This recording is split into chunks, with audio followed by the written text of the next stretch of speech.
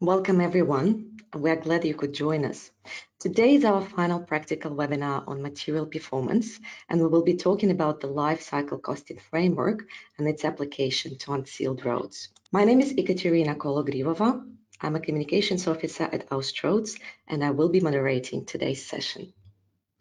I acknowledge the Australian Aboriginal and Torres Strait Islander people as the custodians of the land from which we are broadcasting today. I pay my respect to elders past, present and emerging. I also acknowledge the Treaty of Waitangi and Maori as the regional people of New Zealand. A little bit about Austroads. We are the peak organization of Australasian transport and traffic agencies. Our focus is to support our member organizations to deliver an improved road transport network. Our structure, Austroads, uses a program management approach to deliver its work. Each program is focused on an operational area of the road system. The project that we are discussing today was delivered under the Assets program, which is managed by Ros Gabi and coordinated by Elise Esteban. So a bit of housekeeping. The presentation will run for an hour and a half and include 3 short Q&A sessions. We do record all our sessions and we will email you once the recording is uploaded to our website. We also distribute all our webinars via podcast, and you can subscribe to our channel by searching for Austroads in your podcast app. If you run into any technical problems, please let me know in the question section of your sidebar. Just a quick tip, if you lose connection or your sound or your picture freezes, so it's most likely an issue with your connection. So closing your browser and rejoin the session via your email registration usually fixes that issue. The reports this webinar is based on are also available through the handout section of your sidebar, which you will find on the right-hand side of your screen, or they can be downloaded from our website for free. Today's presentation slides can also be downloaded from the handout section.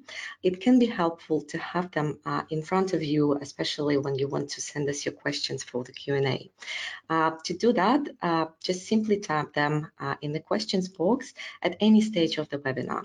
It would also be great if you could note the slide number that your question relates to. It helps us answer your questions as best as we can. So our guests today are Zia Rice, Tyrone Toole, and Laurie Noya.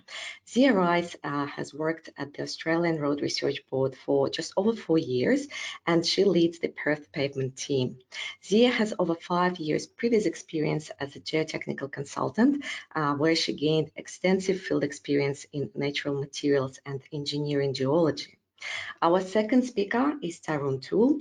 His experience covers highway engineering and project management in over 20 countries. He specializes in research and advice related to the management and design of low and high volume roads. Tyrone then will be joined by Laurie Noya. Laurie is a principal engineer at the Australian Road Research Board, and he has been involved in the delivery and management of various research and consultancy projects in the local and state government areas. His expertise covers maintenance strategy, contract administration and asset management, asset valuation and dilapidation assessment. So we will first hear from Zia, who will provide a recap on study background and factors influencing unsealed road performance. Then you will have an opportunity to ask any questions in relation to that. Next, Tyrone will take us through the life cycle costing framework for unsealed roads and the Cassowary Coast case study. And then there will be another Q&A. Laurie then talk about material selection and blending based on the Port Macquarie Hastings case study, followed by another Q&A. Finally, Tyrone will cover some additional published resources, and we will finish and he will finish the webinar with concluding remarks. So welcome to you all, and I will now hand over to Zia. Thanks, Ekaterina, and thanks for those few housekeeping items. So welcome everyone to our final webinar of this 3-webinar series. We've covered the materials assessment process in the first webinar, which was back in May. And we also covered the life cycle costing framework in relation to sealed roads a few weeks ago. So recordings of these past webinars can be downloaded from the Austroads website if you've missed one, or if you want to go back over the material again. So as Ekaterina mentioned, today's webinar will be focusing on the life cycle costing framework and its application to unsealed roads. So similar to the last webinar, we'll be providing some more in-depth information as well as covering some real life case studies just to help consolidate all that information. All right, so let's get started with a bit of a recap of this project and dip into the factors which influence unsealed road performance. So this project started in 2018 with a focus on sustainable roads through fit for purpose materials.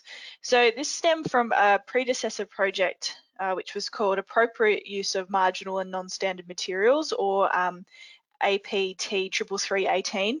And this project was a bit of a foundation for this current project that we've completed, and really set the scene for what this project would focus on. So the essential outcomes of this project included understanding the effect of material traffic and climate on fit for purpose outcomes. We also looked at predicting and controlling performance, the importance of material testing, and also the use of sound construction techniques, and the importance of risk management techniques for increasing our fit for purpose material options. Also covered by this project is the life cycle costing framework, which we're going through part of today. And this essentially allows us to understand the consequences of our choices from the initial selection of materials and fit for purpose option all the way through to all the way through our pavement life, including construction and ongoing maintenance. So by having this big picture understanding of our life cycle costs, we can refine our practices to get the best response from our pavement assets. So just touching on the two report outputs for this project again, this webinar and the past two webinars in this series are focusing on the technical basis report. And this report contains a lot of detail about how the frameworks and the risk assessment for materials was developed.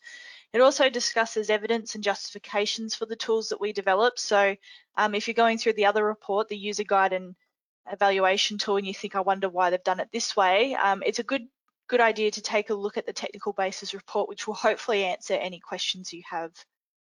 The evaluation tool and user guide report, as I mentioned, is more of a practical side of things, and we presented on this during our original webinar back in April. So you can also find the recording for this on the Austroads website, but this original webinar was quite a general overview of the outputs of this project.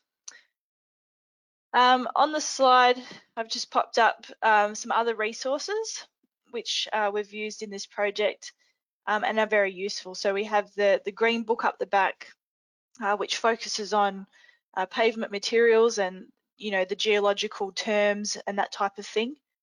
We also have our Austroads design guide and most for unsealed roads, and most importantly, we also have this previous project report, which I mentioned earlier, the appropriate use of marginals and non-standards. And as I mentioned today, we'll be focusing on the technical basis report, and you can download these reports through the handouts in your sidebar, I think. So within the technical basis and also the user guide excuse me, report, we've included several case studies relating to the life cycle costing framework for unsealed roads. So these case studies are really there to provide real-world worked examples to make understanding and using the framework a bit easier. And we're going to cover over a few of these case studies today in a little bit more depth later on in the webinar. So the scope of these case studies are all a little bit different, and that's so we can cover a range of scenarios. So we have first up the Cassowary Coast in Queensland, which is looking at the life cycle cost basis for optimum maintenance cycles. So really looking at maintenance and how choosing the best maintenance option depending on our climate can have a major outcome on our life cycle costing. Next, we're going to be looking at Port Macquarie Hastings region and the idea of material performance and different sources of materials. And finally, the Colac Otway region in Victoria, which is about material selection and blending of different sources to get a suitable outcome. So a bit of a background to the project there. So let's start to get into the influencing factors of unsealed road performance. These factors are really important to understand as they provide insight into the life cycle cost and also help us understand how to tailor different aspects of our unsealed roads to reduce our life cycle cost. So unsealed roads vary and impacted by many factors, which means we often get varied performance, sometimes good and sometimes not so good. So to put some of these into perspective to help us paint a full picture of fit for purpose solutions, influencing factors can include road type, current condition and suitability to the loads, surfacing materials, construction quality, vehicle types and level of load, maintenance strategies, and also the response to climate and climate as well as traffic speeds, and also the interaction of our asset with surrounding terrain. So really understanding these different aspects helps us make informed whole of life cycle cost assessment decisions and also decisions throughout the life of our unsealed asset.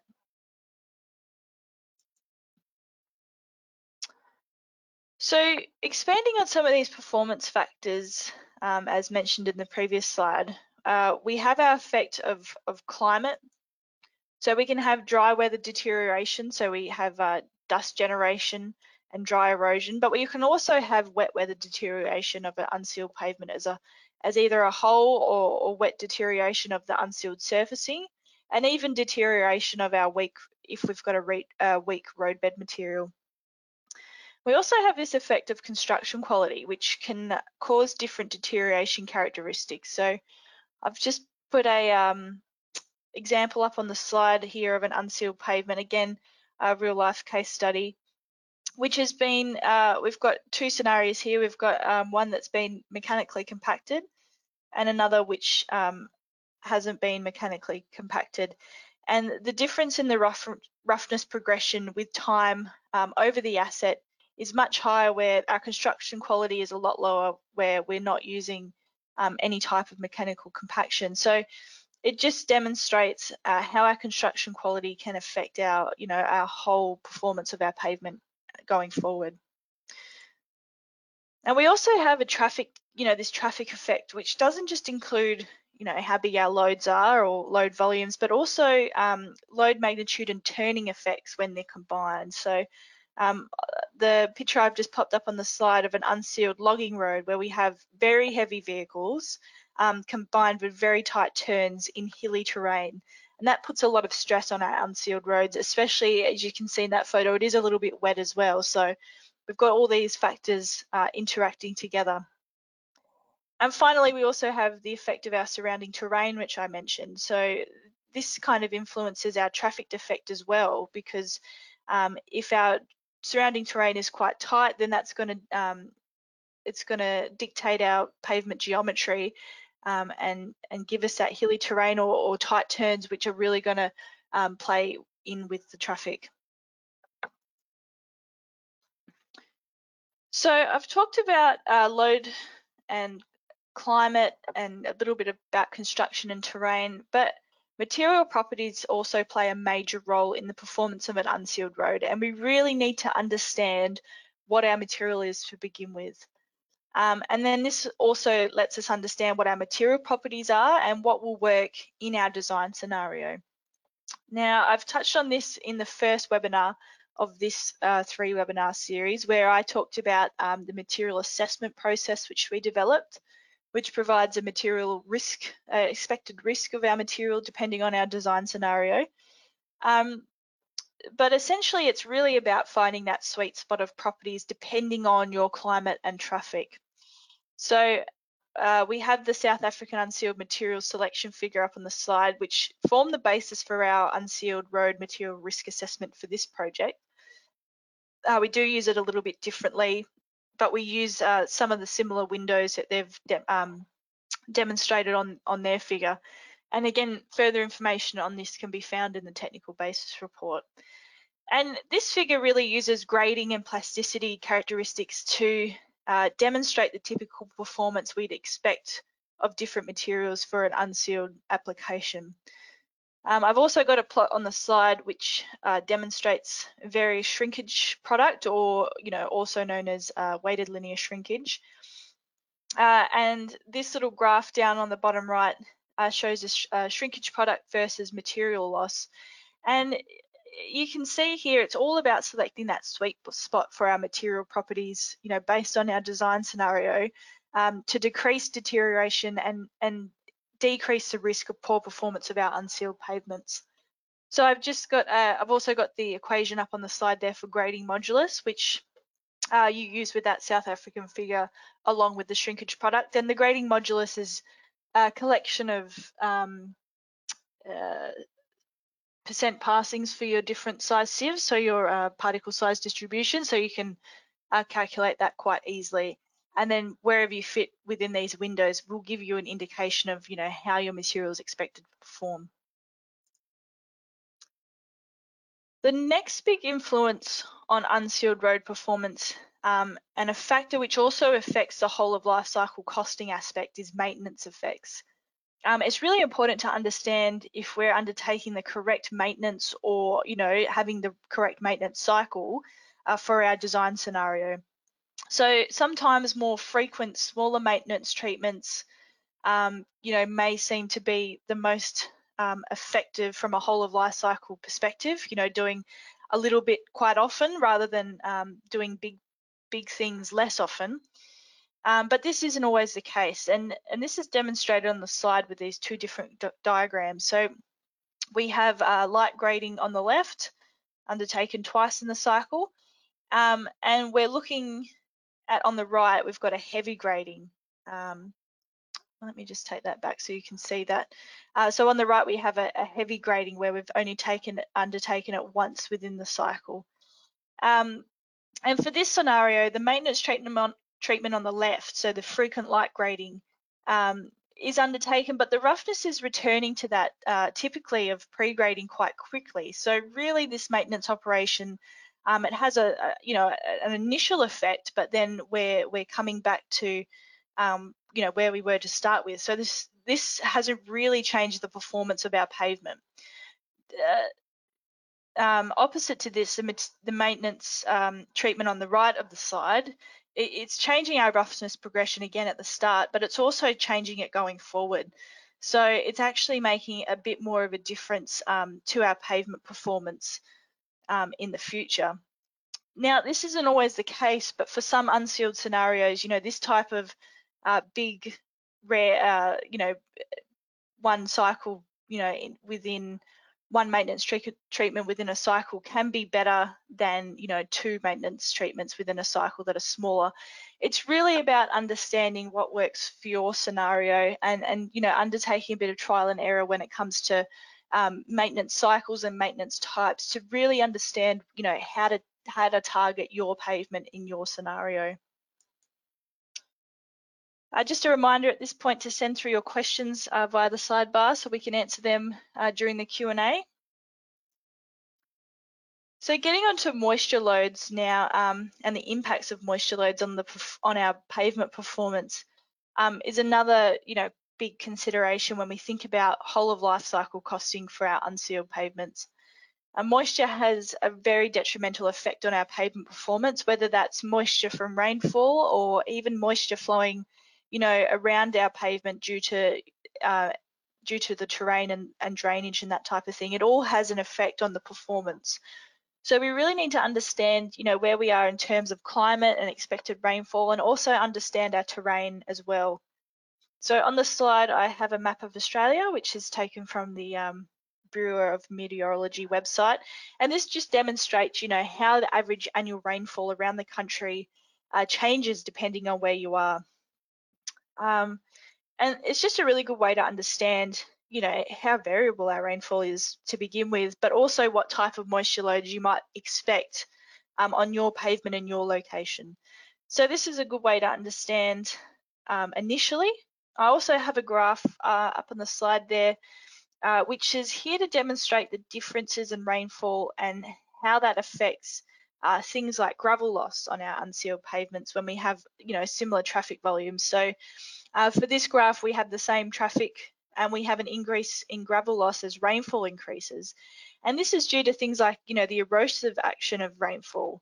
So this really just further demonstrates, some of the effects moisture has on our unsealed assets and how we might, start thinking about how to combat those effects of this load, which is moisture. I mean, one of the hardest things with moisture loads is really being able to accurately predict. Rainfall patterns are often very variable and even unpredictable. And this picture up on the slide, this slide's just here to demonstrate, the variability for the last 20 years between the year 2000 and year 2019, just how variable our rainfall in Australia has been. We can get very wet years, 2010 Queensland floods and 2011, but we can also have very dry years. So it's really the difficulty in identifying any models or patterns, within this variability to help us predict extreme events, such as drought or floods. So we really need to keep this in the back of our mind when we're trying to quantify our moisture loads and the effect of these loads on our unsealed asset, because it's often, quite unpredictable. So we need to understand what our worst case effect is and how we can account for as much of a worst case as we can within our budget and resource pool. And also, what's the best option? And again, how's it going to influence our whole of life cycle costing? Higher expenditure up front to design against extreme events may pay off in terms of life cycle costing when an extreme event does hit. But yeah, we need to keep that in the back of our mind that obviously we have a limited amount of budget and resources for our projects. So finally, we have risk reduction, and these techniques also influence the performance of our pavement as well as the whole of life cycle cost outcomes. And I have gone through some of these in the first webinar of this series when I talk about material risk, because risk reduction comes into that a little bit in reducing the risk of our material performance. In terms of risk reduction for our unsealed pavements, these include things such as effective treatment, so compaction or grading method or maintenance cycles, that type of thing. We also have our material modification, including blending with other sources, screening or crushing. But we also have these other modification methods, and these include things like proprietary products for our unsealed surface treatments, so things for dust suppression and erosion protection.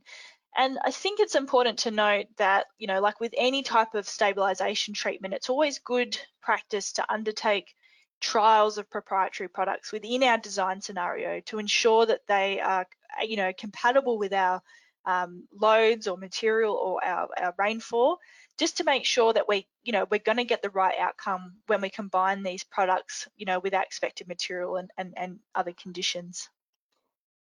We also have moisture management as a risk reduction technique, which includes increased drainage, crossfall, or embankment height, things like that, to stop moisture getting into our pavement.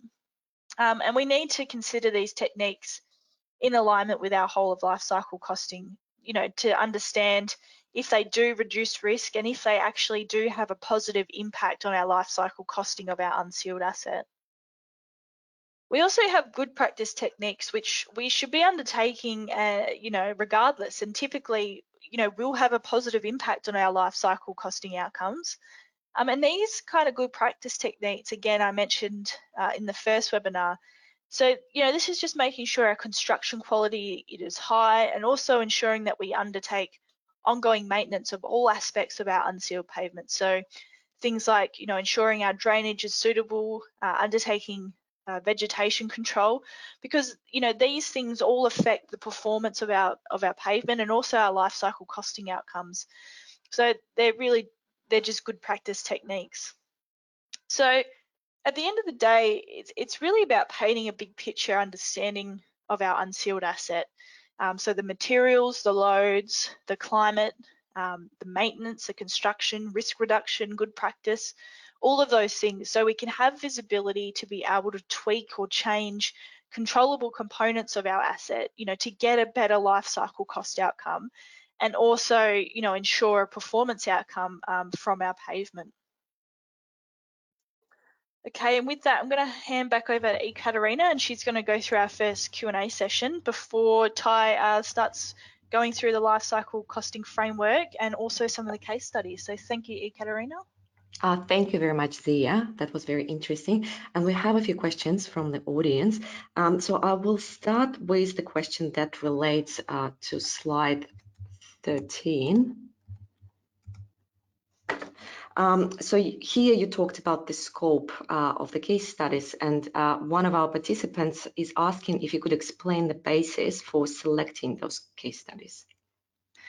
Yeah, and that's a really good question, Ekaterina. So the case studies that we included in today's webinar, but also in our report, because there is a few extra ones in there, they come from examples of good practice in real life where, you know, challenges have existed, but, you know, local governments have invited us at ARB to, you know, to assist them in their performance of their pavements. So Cassowary is a really good example of a continuous effort to improve performance in a very challenging high rainfall environment. Whereas the others up on the slide, you know, these are local governments that have sought advice from us and provided opportunities to emphasise the importance of different issues within understanding our unsealed road performance. So just real world examples which we've, you know, been lucky enough to work on at ARB, which we really think highlight some of the main things that we're trying to get across by this project. Thank you, Zia. And I will take us to slide 15. So the next question relates to slide 15 and also to slide 17. I'll show you slide 17 as well. Here we go. So these slides clearly demonstrate the influence of techniques, including equipment use. Did you identify other examples where such dramatic differences in performance resulted? Ty, maybe you also would like to add something to that. Yeah, I think this would be a good one for Ty, actually. Thanks, Ekaterina. Thank you, Zia. Thank you, Ekaterina. The techniques, as we illustrated, were some that came across very strongly. I think Zia raised the issue of mechanical compaction. Another emphasis I've seen that really leads to even greater accelerated deterioration is where you've not got the moisture content right. So that combination of a lack of mechanical compaction or the lack of what moisture can even lead to even more accelerated deterioration. So that would be an example. Another is when you've got you're not on the sweet spot of materials. So you've got materials which really don't have the cohesive properties and the fine materials within them. And just like a flower, it'll break up in dust very quickly. So those are some of the examples that we've seen.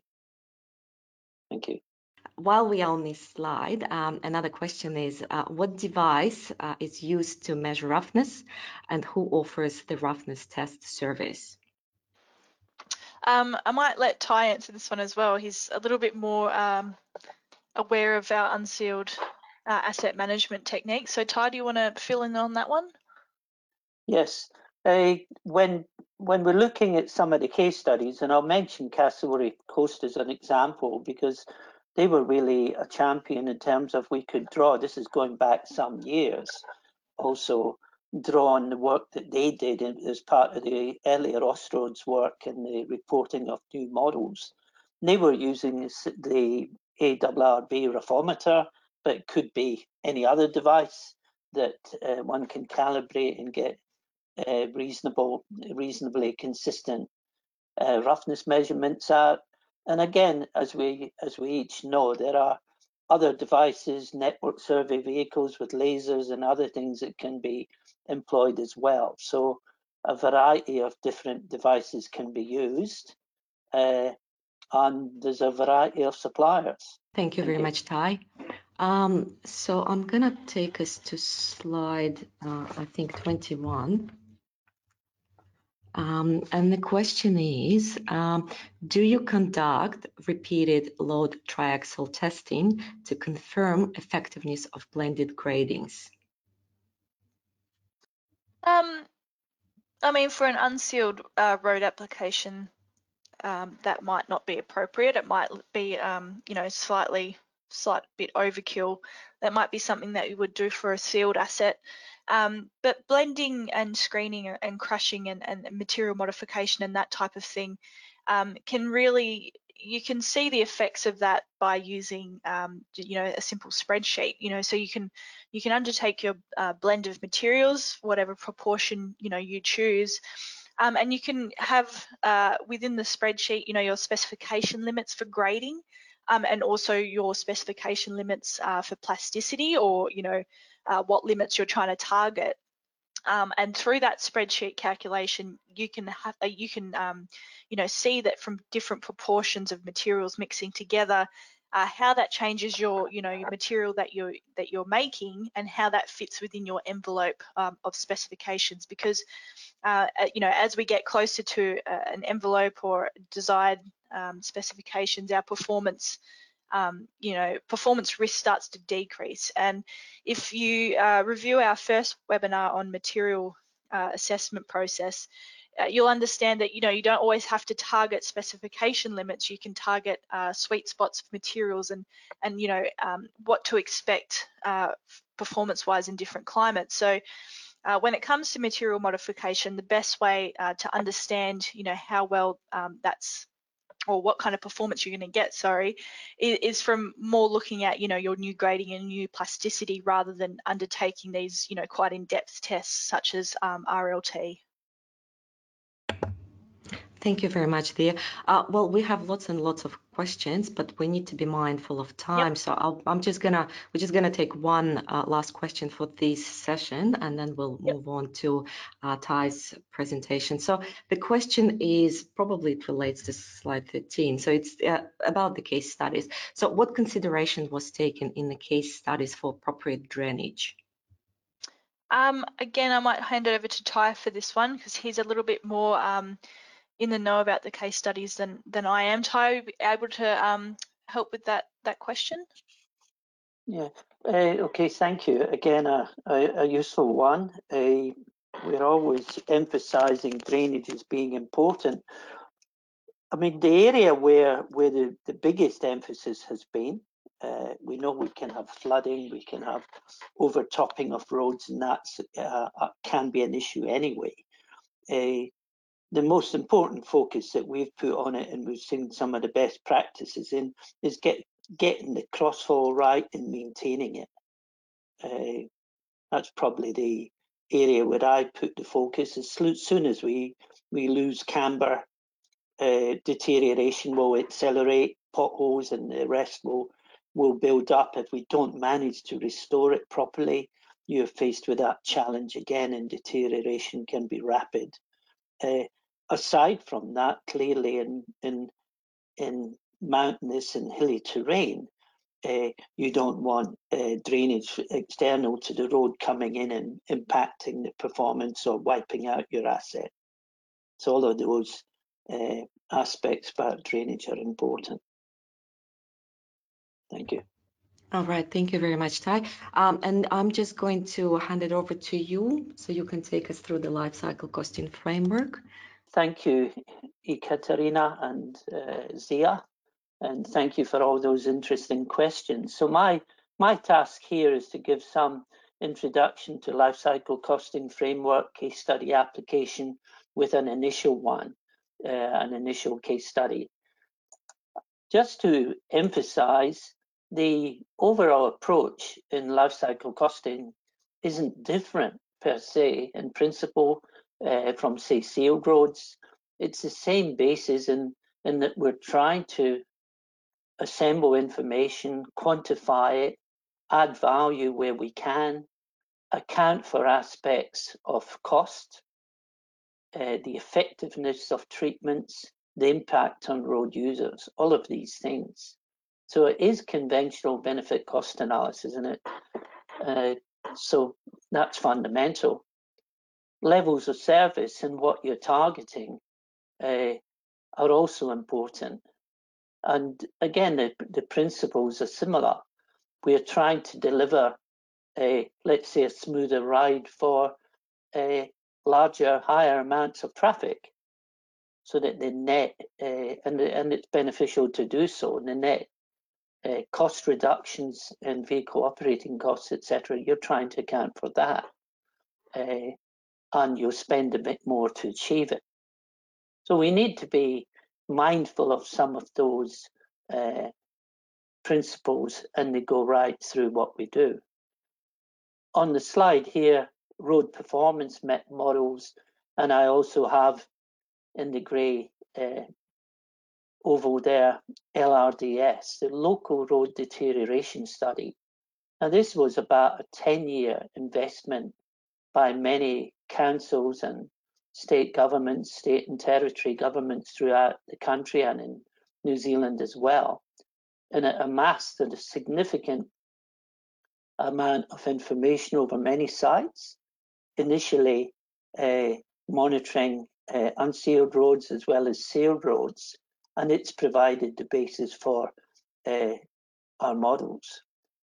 That was also followed by follow-up studies in places like Castlewurry and Blaney and other places, Morribo, etc., in Victoria, and where there was a bit more controlled maintenance, and we could bring in those effects better and perhaps and then report. So fundamentally, we have to be predicting as we did, and we covered some of this in the webinar a few weeks ago on sealed roads.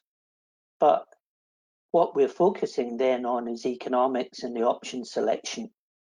Put up different options, as you saw from what Zia presented, and test them. Test them, you can see them visibly. You can measure roughness and other attributes, and then value, determine the value. So the diagram over on the right, and you have heard this a few times, the Goldilocks diagram. What we're trying to do is hit that sweet spot.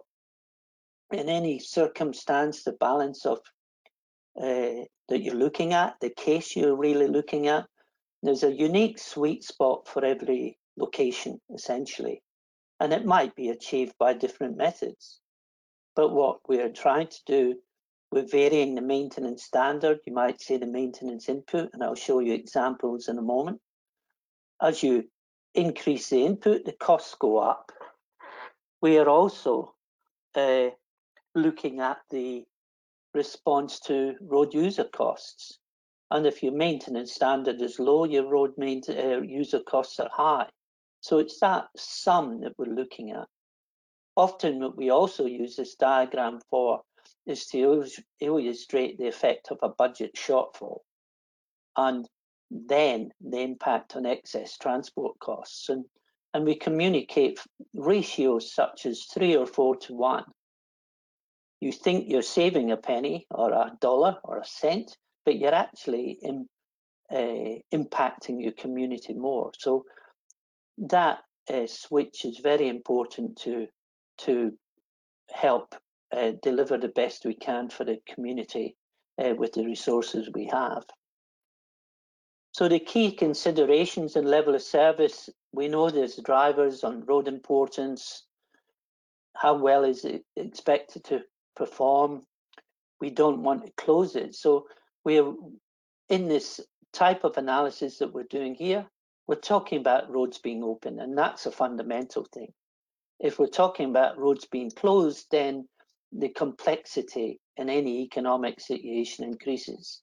And we're not really talking about that. We're talking about roads which can operate. We also know that roads are higher importance, demand a higher LOS, all these fundamentals. So we need to always be mindful of that, much like sealed roads. But in tackling what we've been doing here, and there was a question about why did we pick case studies, etc. we've picked case studies that focused on some of those simple and regular techniques, grading frequency and the method being very important, and to get the most out of them. So when we start looking at levels of service, it's how can we improve levels of service, even with, let's say it's with acceptable materials at best available, we've still got to maintain it properly. We also emphasised early, we've got to construct it properly. So for unsealed roads, we're looking at roughness as an overall condition measure, shape, emphasis and shedding water, keeping good shape, reduces the rate of change of deterioration, rate of increase. Material depth, we're expecting not to be punching through into the subgrade and creating excessive potholes, etc. So there's assumptions here that we've got to maintain that. We've got to assess gravel depth, ensure it's adequate for the traffic which is being carried, and not have failure in that direction. So again, we have over on the table on the right, we have some examples of what might be classed as very good to very poor ranges of condition. The actual values that you might target will vary, of course, by traffic level. Touching on the maintenance standards and criteria, we think about clearly, in your experience, reactive works, responding to defects and hazards. But we also know not to leave it too late and to be simply reactive. A reactive treatment can also be a major treatment where the gravel thickness has become, has got to a minimum level and we need to restore it, else significant issues can arise. And a lot of what we rely on is a schedule or cyclic works. And to keep that up through grading, vegetation management, drain clearing, etc. What I've observed, there are cases where performance can be left to become so poor that you're always going back and you're fixing those significant defects. The idea of a scheduled set of works is to, with appropriate effort, to keep the road in a shape that it will sustain itself and be in reasonable performance. It will probably lead to you not needing to or not receiving as many customer call-outs, requests. From a risk management point of view, again, if you're being too late in your responses and it gets to a defect hazards level, then you've got roads in poor condition, and how do you manage them for the safety of the public? And really, by optimizing the way you work, you can avoid those circumstances. So the aim is to have, let's say, a treatment policy, a scheduled policy, where you're aiming to respond at about the right time on a scheduled frequency, depending on traffic level. And that's usually a good guide and helps ensure the network is maintained in reasonable condition for the community. Customer call-outs can be less, etc. So essentially, we need to build up our life cycle-based options, selection, etc., considering the different treatments we might employ. I'd be, from a grading point of view, I'd be putting an emphasis on schedules and testing different schedules, and the outcome will be different levels of service, better levels of service. For instance, if you're doing it more frequently, but being mindful not to over-service. It's that sweet spot that we're trying to assess. Performance, again, quantitative evidence. Look, we use our experience, our eyes itself. are good for evidence. What have we seen that works? Costs, knowing the supply costs of materials, the upkeep costs. Are we actually spending high costs on this frequent ineffective maintenance? Are we keeping those costs and learning the lessons? But we need to understand costs. Deterioration, etc. I mentioned earlier, the local roads deterioration study work and the follow-on work is a good basis, but ensure you always calibrate. Total transport costs, we've got sources. Road user costs, we have the national guidance on road user cost values, and again they have impacts from roughness, from terrain, etc. in their determination. So again, working towards that, in this case, we're trying to pick that sweet spot, the lowest total transport costs in proposing a rational basis for investing. So any questions, please continue to send them through in your toolbar, and we'll pick them up shortly. Now, to take this case study, this is really, with all the experience we had in data being supplied by Cassowary Coast going back in the Austroads work with Tim Martin and Mitch Savage and other people involved, we've assembled that and we've taken the opportunity to observe how they performed, how others performed, and then we've subjected it to analysis. So looking at this next chart, let's take the one on the left first of all. What we're trying to illustrate there is the condition measured by roughness, IRI, before maintenance, and the condition after maintenance. So we can see in the green slope there, there's some slope before and after. If you've got a 10 IRI before, you might get a 6 IRI getting down to reasonably smooth to fair unsealed roads.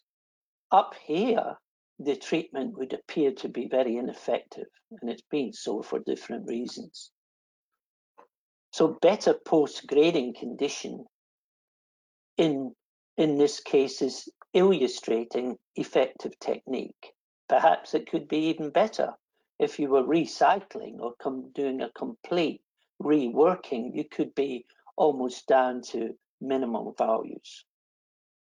The other aspect to illustrate is when these techniques are applied with moisture and compaction, the crossfall's right, it's managed well, then the deterioration rate can be quite low, even under severe or high rainfall conditions.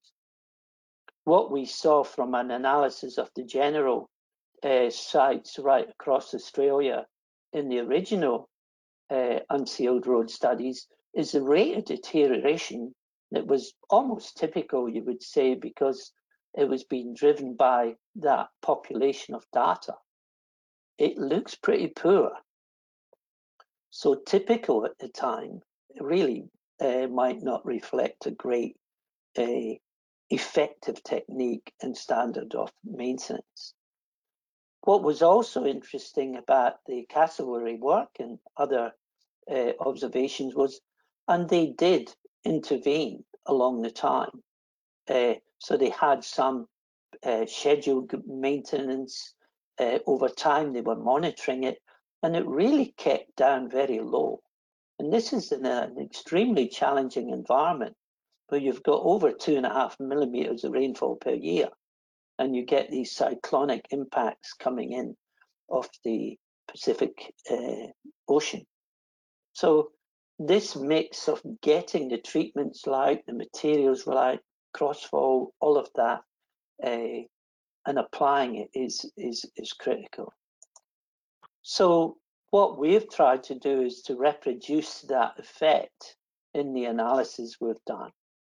We've not been playing around with fancy analysis tools. We've been doing it simply by taking the models, putting them in spreadsheets with costs, etc., and working through the determination of what I would call the optimum grading frequency. So it's only illustrative of what can be done.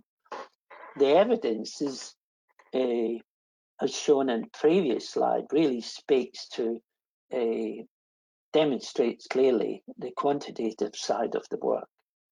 So the objective in this particular case study was to determine the grading frequency and type, which minimizes total transport costs, and to then, in investigating that, to vary things. The type and frequency of the technique, the costs obviously need to be appropriate. They won't always be the same. Traffic, climate, road terrain characteristics can be variable. Materials could also be a variable. In this example, we've varied the frequency, we've varied the technique, we've varied the traffic levels. We've used a constant heavy vehicle traffic level, which was consistent with the location as well. And in this case, we used the rainfall. So each of these could be variables if you wanted to extend this kind of case study further.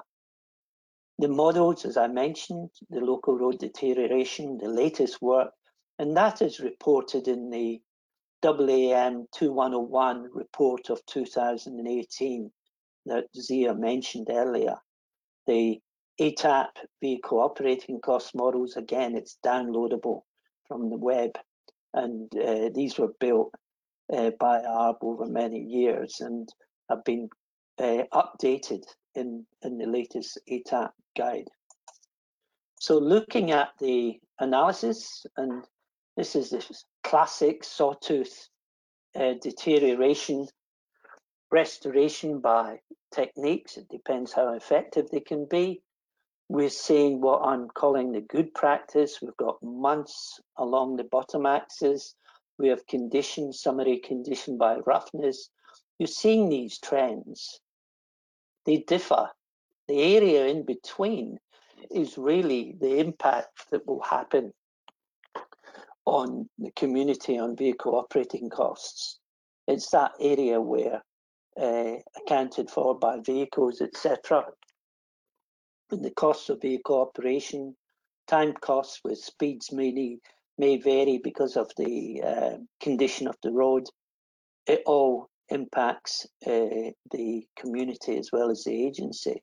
So we build up, yes, there's more complicated tables to the side, but we're basically building up a table of the different AADT, the frequency, and the impacts on road agency costs, road user costs, and total costs. But the whole idea, going back to the Goldilocks side, is to draw or plot these relationships between traffic and input and cost. And then in this case, what I've done here is picked up the line of optimums. And we can see they vary significantly depending on the traffic level. Total transport costs are clearly higher because more vehicles on the road will also lead to more road user vehicle operating costs, and more maintenance input will lead to greater road agency costs. So it's all this build up that's important. Simple outputs. Okay, we've got a chart. Good practice in this case. So this is using the techniques where we're ensuring there's adequate moisture and compaction within the materials. The materials themselves need to be close to the sweet spot. And we've got a simple guide here for the teams to say, right, let's schedule based on this. If we're using different techniques where they're less effective, as illustrated by Zia, you will be coming back more frequently to deliver the same level of service. So your frequency is going to be, in this case, almost double. So again, it's getting that balance. we can also then, as teams such as Cassowary are doing, is saying, look, and what's the annual average roughness that we should be targeting, or perhaps a maximum limit if you're doing some regular monitoring before we intervene. I'm not encouraging a reactive approach, but that might be all that some people, some agencies can afford, or they might wish to have that in the pocket for when they've got call-outs saying, well, we're actually doing pretty good, and this is a commitment, as a performance measure to the community. But what's always good is to keep on top of it by a regular frequency of grading. Okay, so any questions? Thank you very much, Tarun. We do have many questions, but before I jump to them, I wanted to let our audience know that if we don't get to your question today, we will answer all of them in writing, and we'll email you the copy of the response after the webinar. So don't worry about that. Thanks again, Tarun. And I will start with the question that relates to slide 24. So here you addressed life cycle cost assessment. And the question is, if we were to update the road performance models to reflect all the data collected over the past 10, 20 years, do you think this chart would change significantly?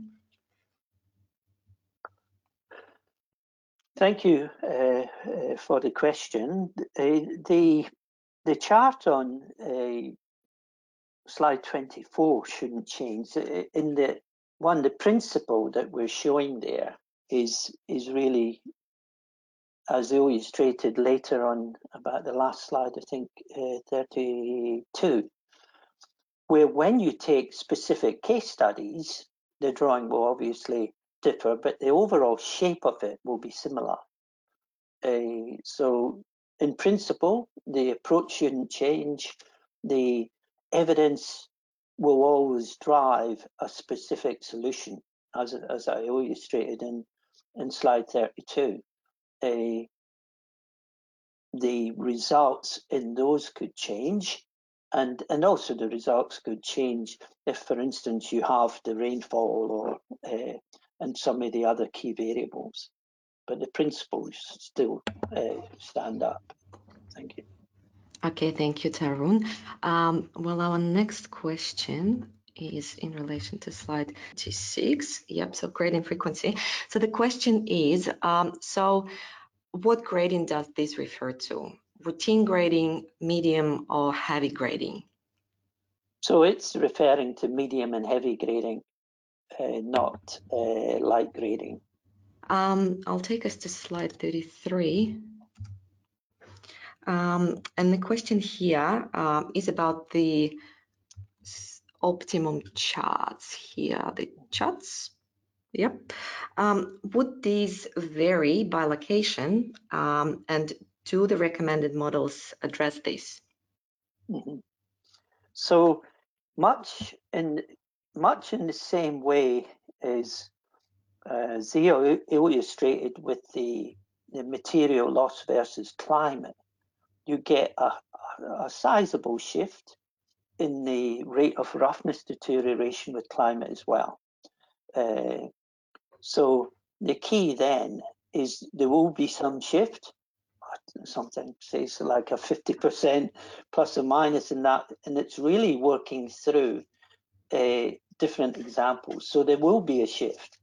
The shift is perhaps not as much as you might anticipate, but you might be doubling, not tripling or quadrupling the effort in lower and higher rainfall zones, but there would be a shift. So it's important when you develop simple guides that they're relevant to your local area, your district, your shire, but also the different areas in your shires or in your state. Thank you very much, Tarun. And while we are on this slide, we've got another question. So what was the method for annual average roughness calculation?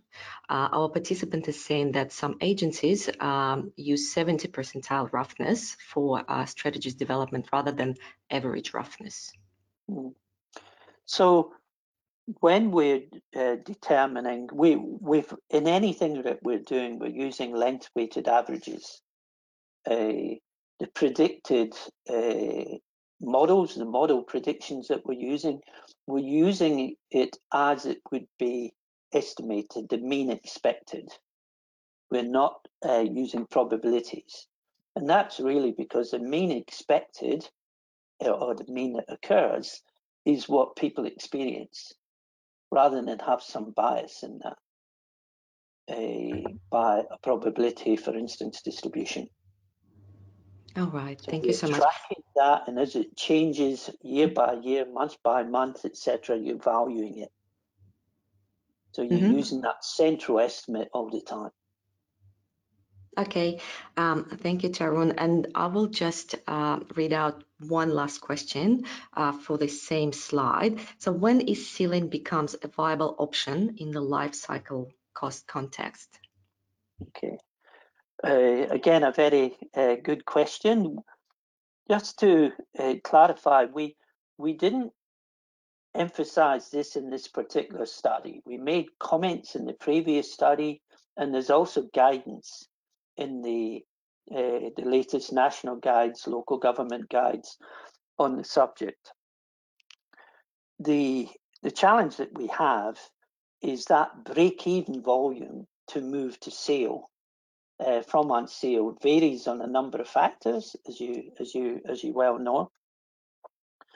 Probably around somewhere like 150 to 200 vehicles a day in most cases, where there's a reasonable proportion of heavy vehicles, the road is likely to be a candidate from an economic point of view for resealing. However, I've seen examples as low as 50 to 70 vehicles a day where the materials are particularly poor, or the climate is so extreme that you're washing out all the time.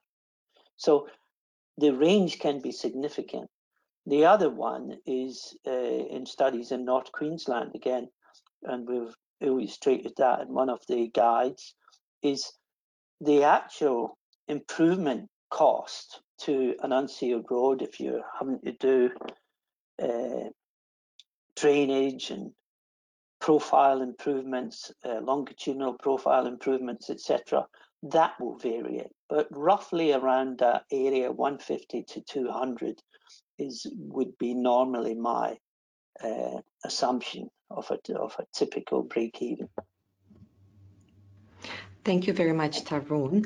And I think we will close this Q&A, and I will hand over to Laurie now to talk about material selection and blending. Thank you, Katerina. Thanks, Ty, and thank you for the opportunity to contribute today. This is our second case study, and it's from Port Macquarie Hastings Council. As Sia and Ty mentioned earlier, this is actually a real life or real request from councils, ask us to go down there, and what they're looking for is actually a review of their unsealed road practice and to see how that compares against the good practice that Ty and Sia has been working on all these years. So there are a few scopes in there. Move to the second slide. These three tasks here is what they were actually interested in: schedule maintenance, grading, resheeting, and other performance considerations, materials, properties. Quick summaries of our findings is their maintenance grading their practice is actually pretty good. So they've adapted a good level of surface of grading based on road hierarchy. So for higher order roads, they've been doing twice a year, and lower order roads, one per year. and as needed on their four-wheel drive tracks and the like. So that's what they've been doing. And some challenges in that area specifically, they've identified a couple of locations when they have issues with rutting and slipperiness when wet. And it's also happened to be at grade as well. Crown restorations, especially after it's been wear off after some times, they've highlighted that as another difficulty for them to deal with when it comes to grading. Resheeting was found to be very good result of the resheeting. The rates of deteriorations it was, when we compared against typical practice, it was around 8 times lower. So loss of materials is a lot less within their council, which is pretty good for them. But it carries a little bit of a risk if it's not sustainable, you see, because it can impact their asset valuations, obviously. Three types of materials that they want us to have a look at: the traditional materials straight from the quarries, and then they are trialing at that time. This was this time of the year, June last year. They were trialing a few sites, 2 sites, one with reclaimed millings, which seems to be working pretty good for them, based on a small sample, admittedly, and recycled building materials, recycled concrete, as you can see on the right there. Those are what they look like before crushing, basically. I'll tell you about the performance of them in a minute. Those are our findings and our task going into Port Macquarie.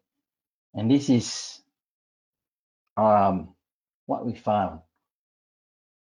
The practice that Ty highlighted earlier, we put that into practice, into practical terms.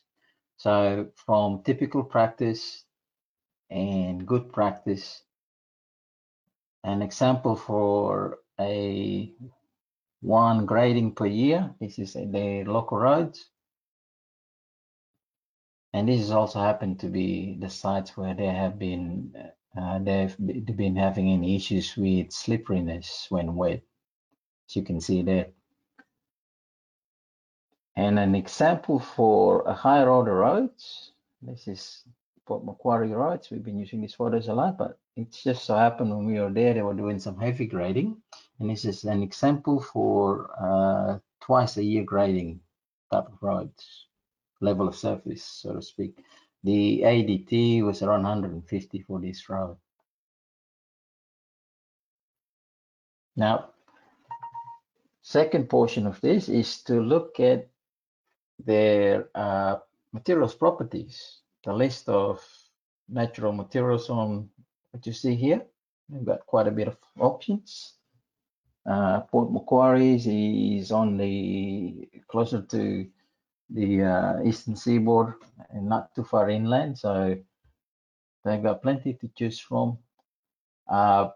So we attempted to plot their materials into this performance chart here that Ty and C has been using. Sweet spot chart, I would call it. We didn't happen to have grading information for all the test results from these quarries. So an assumption was made for a good grading coefficients of 25. And as you can see, most of their materials, the natural occurring materials, is actually in that sweet spot there. For those who are outside, this is the examples of the materials that have been experiencing rutting. In this particular case, is also at grade. When it's wet, it will lead to slipperiness. Now, this one is the interesting part. It's the recycled concrete, recycled building materials. Corrugations everywhere. And as you can see here, it hardly have any crown left. It's pretty flat. You can see the amount of water right at the center line there. It's pretty flat. It's corrugated, and it was probably 2 months after this photo was taken. 2 months after the material has been placed. So at that time when we visited, it wasn't working for them. This is a trial site, mind you. Right. So 3 types of materials that they've been using. This is the examples of the reclaimed millings rods that use the reclaimed millings materials. As you can see here, it looks in much better shape than this rod, and it's been put down a lot longer than the recycled building material side, apparently. Over to your right here, you see gradings with grading envelopes from the unsealed rod manual with another comparisons of the upper limits from New Zealand here, as you can see, and they're trying to control the amount of fines at the end here, just for comparisons. As you might have guessed, if you can guess, this gradings is actually not for this guy. It's the grading for the recycled building materials. It's pretty good gradings, you would say that. But the result is not, as I've been saying. What this says to me is you need to see the complete pictures.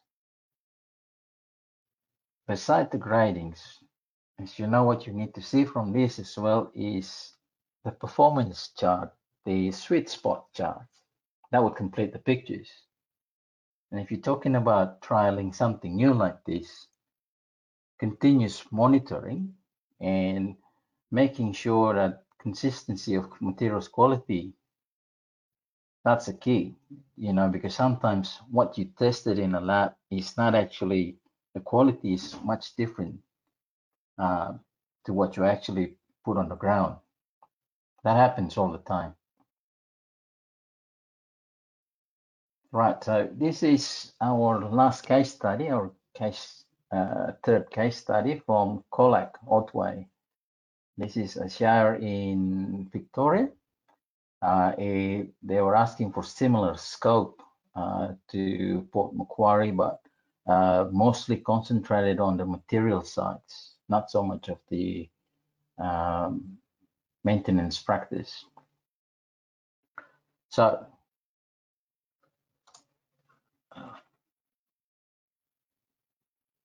oops, all right. So, these are the list of materials that they have: basalts, scorias, and some river quartz. These questions is, as practitioners, those from local shires or LGAs, these 3 questions here: are the boundaries suited to your shires? Are the properties representative to the materials that you usually use? And how can they be improved? Those are the basic questions that you should ask yourself if you started to think about assessing materials for unsealed rod in your area. Now in Colac, they're dealing with the same usual issues of materials availability and where to use them, whether it's flat terrain or it's hilly terrain, as well as my colleague Sia mentioned earlier, there were some instances where they have this heavy vehicle turning movement, especially at the intersections and at grade, to complicate matters a little bit more. Now, sweet spot charts, coming back to this, as you can see here, down at the bottom here is your basalts. As you can expect it, basalts usually don't have any binders in them. I call it binders or cohesive properties, or some people might call it plasticity. Basalts don't have any of them. And on the other spectrum up the top here, the yellow dot is your granitic sand. Granitic sand has a lot of binders in there. And the sweet spots are for them is the scorias, the small size scories, and the river quartz. So that's what we found from testing the quarry source materials. Looking at the gradings, what jumps out of the page using the same envelopes, that's the envelope from the Unsealed Road manuals, is this you've got the fine materials with less larger stone, the granitic sands, and the smaller stone scories or river quartz is up here. And then you have those large size stones down the bottom here. We're talking about blending options here. So for blending options, considerations, there are two practical considerations that I was taken at that time. Is Otway Hills area. This is the area within the Shire. It's quite hilly, mountainous areas. So the consideration there is to try to prevent rut. What that means is you need to have a large stones. You need to have a structure in your mix. Introduce large stones will help that a lot. That's why the blending options, basis for the blending options started with the 40 mils basalts. And then the mix are those with high binders. As you can see here, we have 3 different mixes for that. And the other considerations is on the northern plain where the terrain is pretty flat. Now here you've got a bit more, the terrain is a bit more forgiving for your maintenance. What that means is you gotta go easy on your grading blade, thinking of that. So 20 millimeter basalts was used as a basis for blending options in this particular case. And to complete the procedures, you can guess your sweet spot charts of 1, 2, 3, 4, 5 blending options followed in this chart here.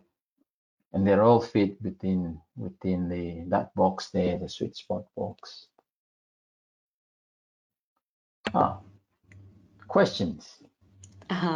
Thank you so much, Laurie. Thanks so much for such a detailed presentation of the case studies. And we have a few questions, but we're running out of time, unfortunately, so we might just be able to take a couple.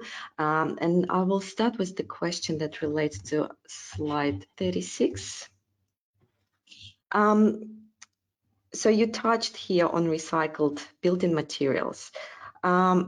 As the result of the Port Macquarie study, so do you see a role for these recycled building materials? Thank you. Interesting question. Yes, that's a short answer to that. I think I do see a role in that. I think this will be a good exercise if people who want to start trialing these materials to implement the management framework that Sia and Taj been talking about the last hour and a half. You know, you start with your knowing your properties of your recycled building materials. Do some tests on them, and then see if there's availability of materials, natural occurring materials with good binders in your areas. Then do some blending on them. If it comes out good, I would recommend to do a work on like a crown restoration, that type of thing. Start small before you go full-blown resheeting alternatives. That would be my suggestion. Thank you, Laurie.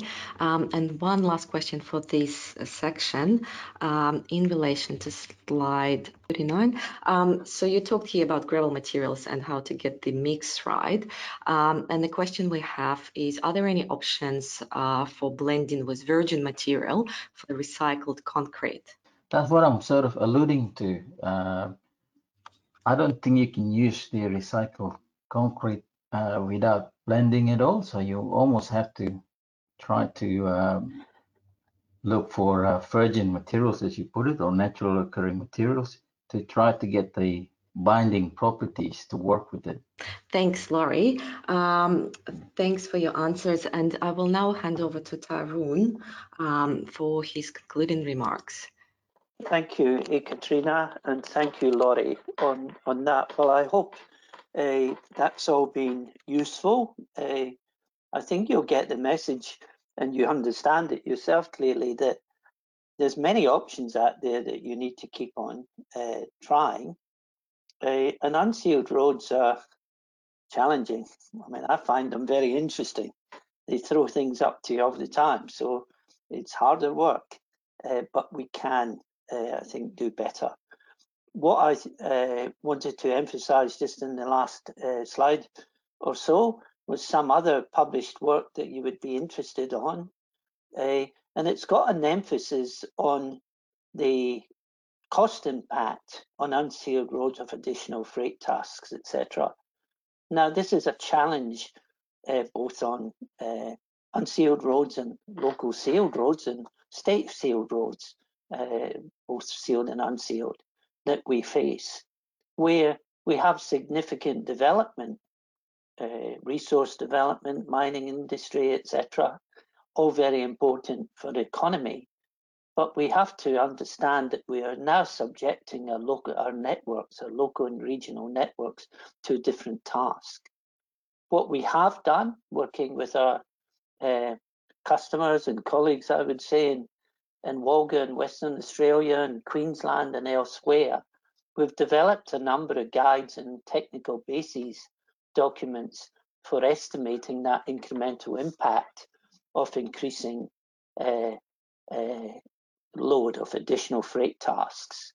And it's really testimony to the amount of work that local government, Austroads, etc., has put into this area, that we're more confident that we can apply our models and our strategies in these predictive forms. So here's two example guides. The Guide to Traffic Impact Assessment in Queensland has got a pavement impact assessment methodology, and it's got a technical basis behind it. And that brings together a lot of the work. Similarly, Walga and its members in Western Australia have supported similar work. And there's other studies going on in this area at the moment under the WARIP, the Western Australia Road Research and Innovation Programme, and elsewhere. It's always a big interest. The community on its own needn't always shoulder the burden of cost. Significant additional cost will arise from additional freight. How do you then reach solutions, compensation, etc., that can make these networks sustainable? It's a very important consideration. So these are all available on the respective websites. And finally, just to make a few concluding remarks, and it's to thank Austroads, the collaborating organisations that we've worked with over the last 4 or 5 years and before that. Mick Savage has been a champion, Ross Guppy and others within Austroads and within the wider community, and also into the States. Just to say a few points, the background and key factors that Zia highlighted, the LCC assessment, all fundamental. As I mentioned and stressed, local conditions and evidence absolutely key. You guys have lots of experience. You can perhaps, we can learn from it, and so can those in your organizations and wider. Practical issues need to get right. Overall, I trust the outputs and understanding of practice in that helps. And really, I mean, what motivates us is reinvigorating, encouraging capacity building to do better. So I'd like to thank Zia, Laurie, and much of the other members of our team for all the efforts they've made, and of course Ekaterina and the team at Austroads who's supported this, and yourselves for participating. Thank you. Thank you very much, Tarun. Well, our session is drawing to a close, but before we wrap up, I just wanted to let you know about the next webinars on our schedule. Particularly, if you are involved in procurement for road projects, the session on the 31st of July, which is looking at the use of a new decision-making tool, may be of interest to you.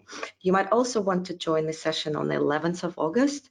We will talk about a project to update the suite of Australian standards used to determine the suitability of bitumen and related materials for use in road construction. Well, thanks again to our presenters, Tarun, Zia, and Laurie, and thanks again to all of our participants today and your questions. And again, if we haven't answered your question during the session, we will do that in writing and email you the copy of the response after the webinar. After we close out today's session, a questionnaire will pop up on your screen. Please take a couple of minutes to send us your feedback. We do read it all, and we have been using your suggestions for future sessions to shape this year's program and to deliver more practical sessions. Thanks again, everyone. Stay well and safe, and enjoy the rest of your day. Bye-bye.